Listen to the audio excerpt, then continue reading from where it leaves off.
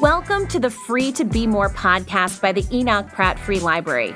I'm your host, Megan McCorkle. This podcast series features conversations with leaders and innovators having a positive impact in our city. Let's get started. Your journey starts here.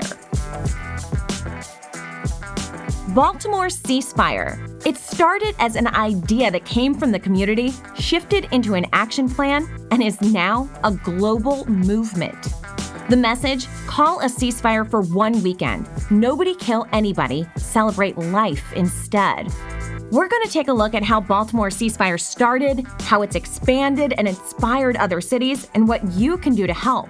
A community-driven effort to stop the epidemic of violence, one city, one neighborhood, one block at a time. Joining us today is Erica Bridgeford from Baltimore Ceasefire. Thanks so much for being with us. Hi, thank you for having me. Absolutely. So tell me a little bit about how Baltimore Ceasefire even got started.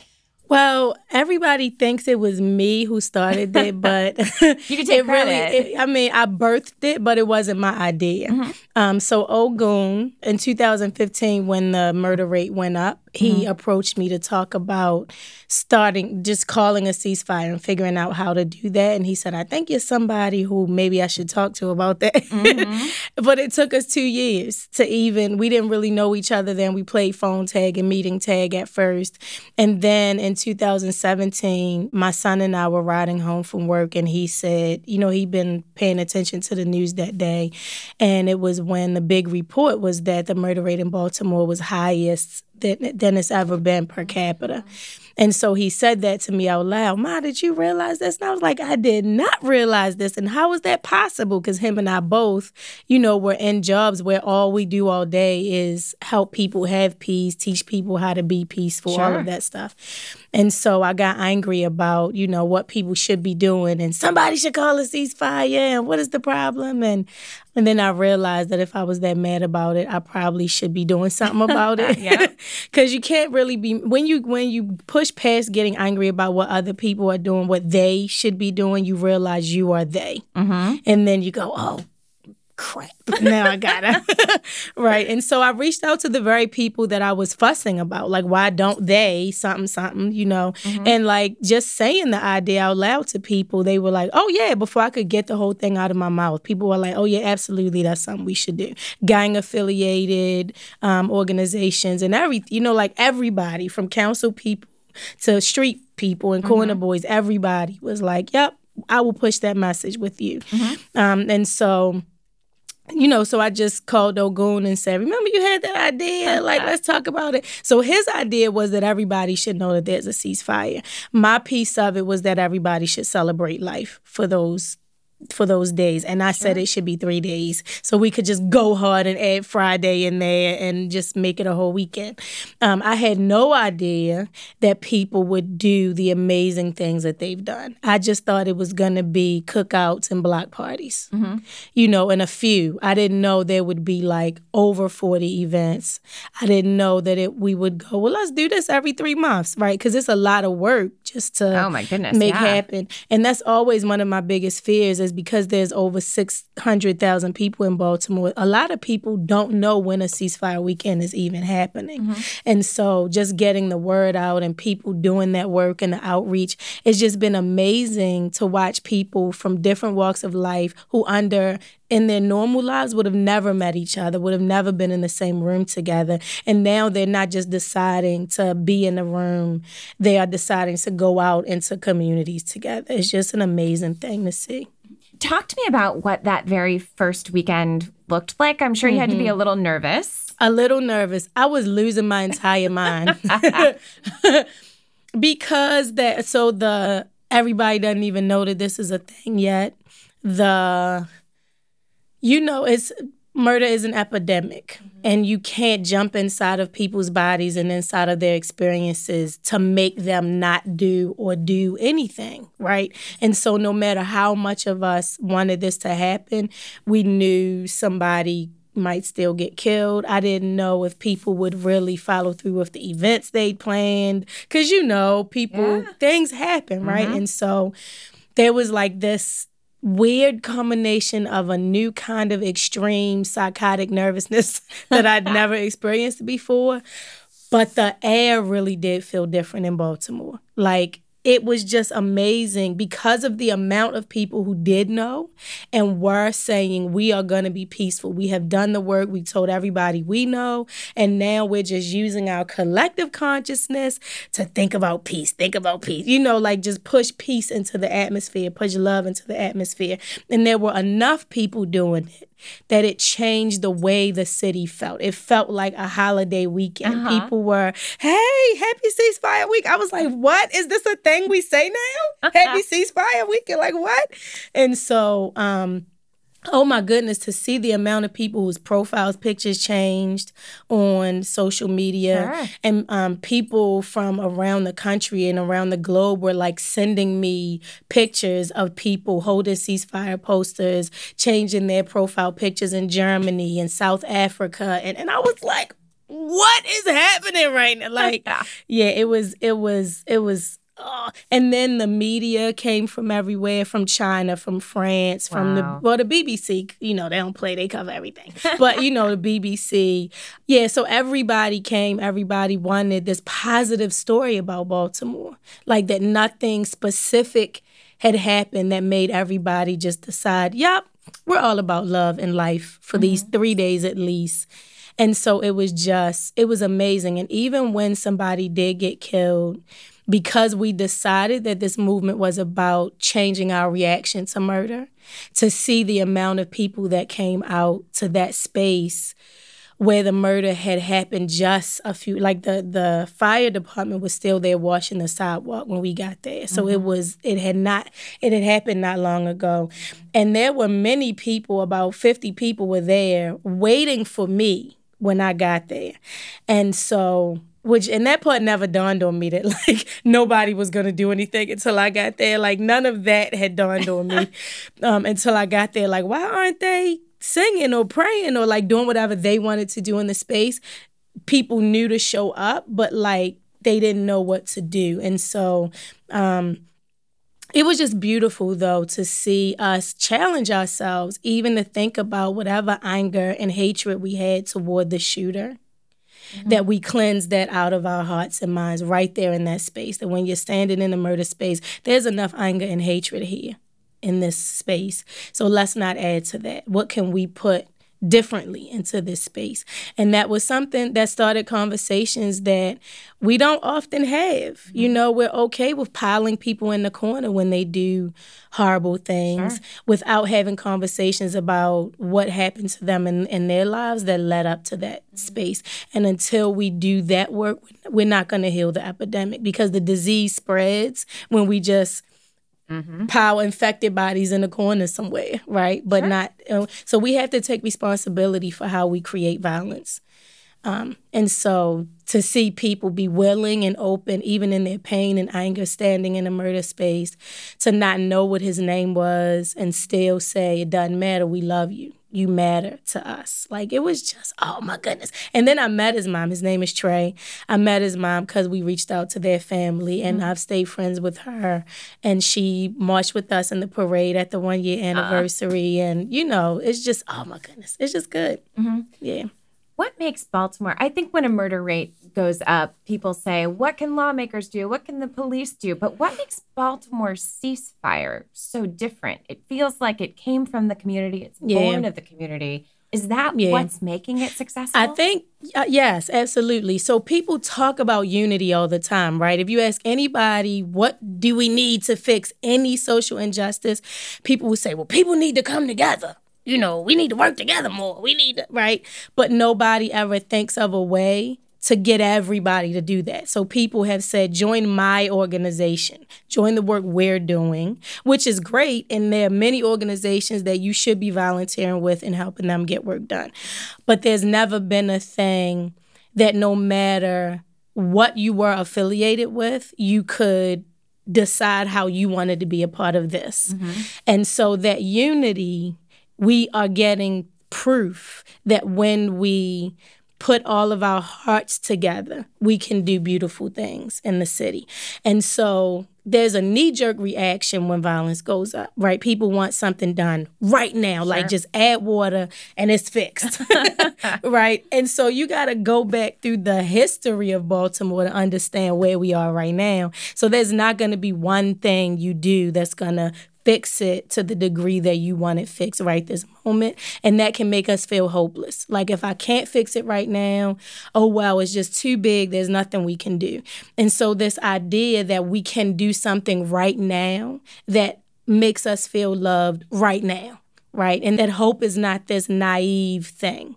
Right? That hope is very gangster. Hope is very powerful and strong, right? And there's an expectation. Like if I tell you I'm coming to your house, when I knock on your door, you're not surprised. You're like, oh my God, Erica, I wasn't ready. What are you doing here? Right? And so our hope is we expect the day when the murder rate in Baltimore is extremely low or non-existent. Like we know that day is a thing. And so we're preparing for it right now. We're living right now. How would we live in a world, in a Baltimore that is peaceful and that loves itself, that honors itself? What does that look like? Let's do that right now and see, right? And in the meantime, too, we're addressing the impacts of violence and murder, the aftermath of violence and murder. So we're not just, having our heads in the sand about what can happen. We're going, there's real pain that's happening right now for people, too. What can we do about that? How do we address people's pain? How can we show people that we love them and we care about their trauma as well? And so because this movement is determined to putting our hope in action on every level, from the root causes to the present impacts to the aftermath of violence and murder, you can't help but do something successful, right? If you're getting everybody to do that. Erica Bridgeford with Baltimore C Spire. We have a lot more to talk about. More Free to Be More podcast is coming up. One Book Baltimore is sponsored by the T. Rowe Price Foundation. For over 3 decades, the T. Rowe Price Foundation has been a catalyst for change in communities. With $111 billion in direct grants and matching contributions since 1981, the foundation is making an impact in Baltimore and communities around the globe. For more information on One Book Baltimore, check out prattlibrary.org. Erica Bridgeford with Baltimore C Spire is joining us today on the Free to Be More podcast. Erica, you guys have made so much progress in just the past year. How important is it going forward to get kids involved in this C Spire movement? It's extremely important. So I saw my first murder when I was 12 years old, right? And that was in the 80s. And so youth today experience more murder than a lot of grown-ups would have seen in their entire lives. Like a lot of 16-year-olds have seen that much murder right now. And so because it's impacting them so much, we need their voice about, well, how is it impacting you? What do you think the problems are? What do you think needs to be done about it? What does celebrating life look like to you, right? And I'm just not as cool and hip as I thought I was. And the fact that I still say cool and hip is proof. Yep. And so although I get really excited when kids see me on the street and they call me by my whole name, they go, Erica Bridgeford. Like, that's what kids do. That's so funny. But, like, I don't have the same kind of credibility that, in engaging youth around this movement as their peers do, right? And I shouldn't, right? We should be talking peer to peer. We should be using our privilege and our particular demographics. And so you can't say that, well, we want youth to understand how to deal with their conflicts differently without getting youth to tell us what kind of conflicts are you having? What are your challenges with conflicts? What are your ideas about how to move through those situations differently? So having youth voices, we're serving like all of Baltimore has to be involved. And of that, over 600,000 people, thousands and thousands and thousands of them are 21 and under. And then when we look at the murder rate and we look at who's vulnerable to violence, both on the receiving violence and participating in violence side, those numbers for youth are very high. And so for me, that's not about blaming youth because they were not born violent. They were not born with guns in their hands or, right, they weren't born watching violent movies and listening to violent music. Mm-hmm. They got birthed into that. We handed them a world that says violence is power and teaches them that if you want power, it somehow looks like taking somebody else down. Mm-hmm. And so I remember adolescence and how, disempowered I felt and how confused I felt trying to just figure out who I am and all of that kind of stuff. The low self-esteem and the anxiety and the depression and just all of those kinds of things. Just in general, we need to take responsibility for what we've handed youth. And one way to do that is to get them involved. Yeah, and one of the ways that they are getting involved this year is One Book Baltimore. Yes! Brand new initiative. So tell me a little bit about what is One Book Baltimore. Okay, so there's this book called Dear Martin that I can't tell you too much about what it is about, or else you won't go read it, but you really want to read it. And so there will be, middle schoolers all over the city will be encouraged to read this book. And have conversations around the different themes in there. So there's everything from just self-awareness to falling in love and making choices about love, to privilege, and white privilege and what it feels like. And then survivor's guilt even was in there. And just so there's race stuff, there's gender stuff, there's how adults and youth interact with one another and the places they misunderstand and sometimes connect. Like, there's a lot of stuff in there. And so middle schoolers will be having those conversations around this book. Baltimore Ceasefire is hosting community conversations around the themes from the book during the November ceasefire. So even if people haven't read it, these themes are big enough and specific enough that people can have community conversations around them. And we've trained youth to help lead those conversations. And so that's really exciting. And a few of those youth have even applied to be youth ambassadors for the ceasefire movement, and they're going to be getting trained when we train them. So. And all of these conversations are happening with in Pratt Library branches. That's right. Yes. So it's all over the city. It's all over the city. Pratt, first of all, has just been such a huge and wonderful supporter of the Baltimore Ceasefire movement and about peace in general. Like, not just saying we need to teach kids peace, but like finding ways. What does that look like? And how can we take what we do and make it exciting and fun and relevant to youth? And so I really have appreciated Pratt's thought process around that and the way they manifest that.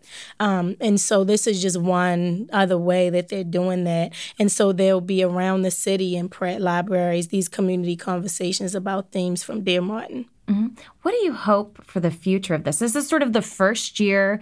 There's a lot of organizations on board. First of all, what does it mean to you to see the huge amount of organizations that have gotten behind a movement that essentially started with Baltimore Ceasefire? Yeah.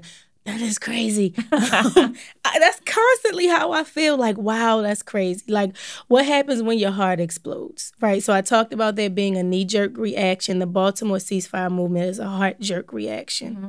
And so when our hearts all explode together, and it's about self-determination, because we don't say, well, you got to participate this way or that way. People go, well, what is my wildest dream? What do I want to do? Mm-hmm. And so you have these things cropping up that were either inspired by the work of the ceasefire movement, or people want to do something in participation in their way of being involved with the movement. And so this one book thing, I love reading. I've loved reading since I was a little girl. I was talking when I was 5 months old. My mom taught me how to read before I went to school. So our ability to understand words, comprehend words, be able to use words to articulate our own thoughts, feelings, and needs, that determines a lot of times how successful we can even be, right, in the world. And so to honor that, because youth are really having to deal with these hard topics, to say, well, let's support them in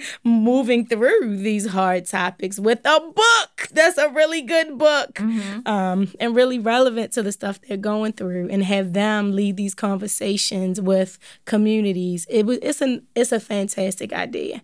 And so I'm really excited to see what books get picked next year and the year after. Yeah, I know our partner, Baltimore City Schools, have gotten the book in the hands of the 7th and 8th graders, but this is really beyond 7th and 8th grade. We're sort of trying to encourage everyone to read it, right? That's right, yeah. And so we'll be pushing it because we want people to come to those community conversations. If you haven't read the book, when you get there, people will be bringing up things that happened in the book because if they've read it, right? So we wanted to make you kind of feel like you're not in the club if you haven't read it, right? And so but to have community conversations about these things is really important. And so, but to make sure that youth are still like a big focal point. Right, and that their voice and their questions. And so what we did to lead those conversations is in the training for them, that we ended the training with them picking which themes they wanted to bring to the community to have conversations about. And it blew my mind. I was like, oh, okay, so that's what we talk about. Okay, all right, well, that's what we're going to be doing then. So, yeah. Yeah, you can find out all about the programming surrounding One Book Baltimore at prattlibrary.org. The Free to Be More podcast will be right back. Support for the Free to Be More podcast is provided by the Enoch Pratt Free Library. Children 5th grade or younger can sign up for the Read to Reef book club every October and March. The partnership with the National Aquarium helps kids learn more about our environment. Read 5 aquatic-themed books from the Pratt Library and win 4 free passes to the aquarium. Pick up your Read to Reef bookmark during October or March at your Pratt Library branch. Numbers are limited. More information at prattlibrary.org. We're back with Erica Bridgeford from Baltimore Ceasefire. Erica, we're talking a little bit about One Book Baltimore. It's the first year of it. What is your dream for this program? Oh, my goodness. So if elementary school kids were doing, what books really can get their minds inspired and honor who they are and the kinds of things they're going through. And I can't wait to see the art projects and the music and those kind of things that come from just reading books. And high school students, what kind of conversations they'll be having around books that get chosen. Even if there's one day some kind of voting system where kids get to pick the book that they want to read, right? So sure. I think it would just be great, as the program grows, that people really get more and more creative about how to have youth involved in the planning and the choosing and the, all of that kind of stuff, and making events around the One Book Weekend and what they want those events to look like and that sort of thing. That would just be awesome. Mm-hmm. Yeah. I guess talking about Baltimore Ceasefire, a lot of people have heard a lot of amazing information about Baltimore Ceasefire. So how can they get involved? How can you grow this in your community? So the beautiful thing is that it really is self-determination. So you can do anything, something small, just change your profile picture to the latest Baltimore Ceasefire profile picture, because that visual unity matters.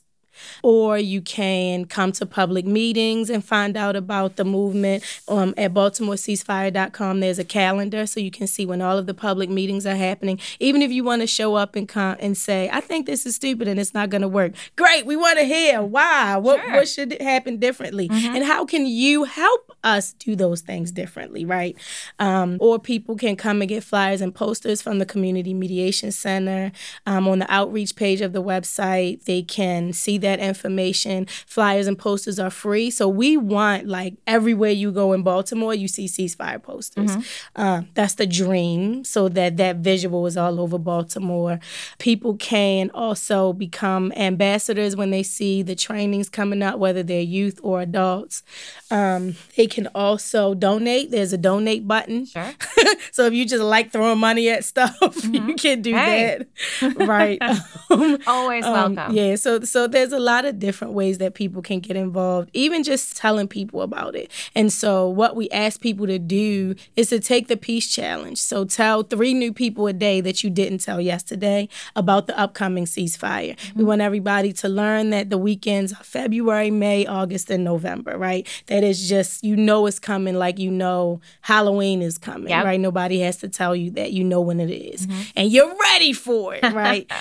So that's what we want. And so how however being involved looks to people. And you don't have to wait until a ceasefire weekend. So people do things throughout the year and they go, hey, can this be a part of the ceasefire? We're like, absolutely, come get some posters. So it's as simple as like making sure you have posters and flyers at your event that you're having all year and telling people about the upcoming ceasefire at whatever event you're already doing.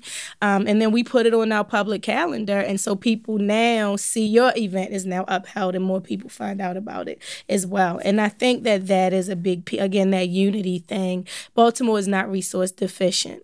It's just that a lot of us don't know things that are happening. And so I'm excited that Baltimore Ceasefire has reached a platform where if you get associated with it, people are checking for you, right? They're like, oh, what are you doing, right? Yep. And so we're happy to shine light on all of the good work being done around Baltimore. Mm-hmm. Baltimore Ceasefire obviously started in Baltimore, but you're saying people from all over the world have contacted you. What has that meant to you to see something like that and to see it try to be replicated other places? Yeah, so people have, so we know that in Hagerstown, they started a Hagerstown Cease Pain, and they focus on suicide and drug overdoses, but they do their weekends when we have ceasefire weekends. Their logo looks exactly like ours, except it's Cease Pain instead of ceasefire. Mm-hmm. So that's really exciting. There's somebody in Detroit that I'm in conversations with. Somebody from the Caribbean contacted us to say, hey, how can we replicate it? So I literally put together like a whole package to send people about if they want to do it in their town. And then I get on video chats with people, phone conferences with people to help them think through like, okay, but in your city, what would it look like? Like, here are the values and the premise, but what would it look like, you know, for you? Because it won't look the same as it looks in Baltimore everywhere, right? But it is really exciting. Again, it proves that just like violence is contagious, so are peace and love. Mm-hmm. That's a great message, I guess, across the board for everyone, no matter where you live. That's right. That's right. Did you ever think, you know, you're in that car with your son talking about maybe let's start a ceasefire? Did you ever think that you'd be giving standing ovation TED Talks, talking to video chat around the world? No. I mean, and I was so nervous. Whatever my face looked like that next day when I was driving to work, as I got on the phone with people and I was like, oh, I think this is something we got to do. I couldn't imagine putting one more thing on my plate at the time. I was already extremely busy. And I got to work. We had a staff meeting that day, and my office is in Tacoma Park. And like my boss and my other coworkers were looking at me, and they were like, what is going on with you? And I was like, I think we got to call a ceasefire. Like, I said it just like that, because like all I could think about was, how do you let 600,000 people know about something? Sure. That's 3 months from now. Yeah, like, it's a little daunting. It just was, you know. And so, like, just the day-to-day pushing through it, and because it is intimately engaging with murder on almost an everyday basis, right? And so I was extremely confused and excited when it broke the internet, because it went from the media when we put out the press release in May of 2017, everybody responded with like, okay, yeah, tell us the day after the ceasefire. We'll call you back. Sure. Right? And we were like, what? So the fact that by July, I was on the cover of the Baltimore Sun, and people were texting me from all over everywhere, like, you're on Reddit. I was like, I don't know what that means, but great. You know, I had no idea that it was going to help transition me to my next level of my own greatness, of my own accountability to the world that I'm in, giving me a chance to decide who I want to be while I have a chance in history. Who can I say that I was when I go meet my ancestors? Mm-hmm. I didn't think through all of that. And the amount of growth that it has from like showing up in murder spaces to bless them. I wouldn't have known I was going to be that spiritual guru kind of person. But also just challenging myself to take the peace challenge on a regular basis and not punch people in the throat who attack me on social media, who sometimes that's hard. You know, write nasty op-eds about me, who like whatever it is that people do, like they really gun for you. Sure. You know? You gotta live that to piece. Walk, right? To have to walk in what is compassion and understanding and love and still being assertive. Like, how do you combine all of those things when you are under attack? Mm-hmm. And so what I've had to learn about myself and who I want to be and who I am and the work I still have to do, like, I'm proud about who I am and I honor the work that I have left to do. I had not thought any of that through. And I'm glad I didn't, because had I thought about, like, here's a snapshot of the next year, I might have been like, never mind, like, because it has been exciting and amazing. And it's also been extremely painful sometimes. Sure. So, and when I really sit still and think about it, Baltimore is worth every last single drop of it. And I cannot rest in my own grave or cremation jar, whatever my kids decide to put me in when I go. I won't be able to rest knowing that I could have did one more thing. I could have said one more thing, because Baltimore was worth me leaving everything right here. Mm-hmm. I can't think of a better way to end on that message. Erica, Thank you so much for being with us today. Thank you. You can find out more about One Book Baltimore at prattlibrary.org. The Free to Be More podcast is supported by the Enoch Pratt Free Library. Need to brush up on your computer skills? Check out the Pratt Centers for Technology Training. From internet basics to advanced Excel and everything in between, the Pratt offers free computer classes at 8 locations around the city. You can even get help using your tablet and smartphone. For more information, go to prattlibrary.org. You're free to be more at the Pratt.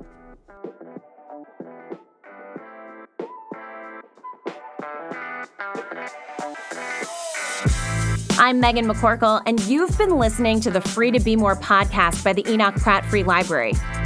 You can follow the Pratt on Instagram, Twitter, and Facebook. If you haven't yet, go to Apple Podcasts and subscribe, rate, and review this podcast. Join me next month for another Free to Be More conversation. Thanks for listening.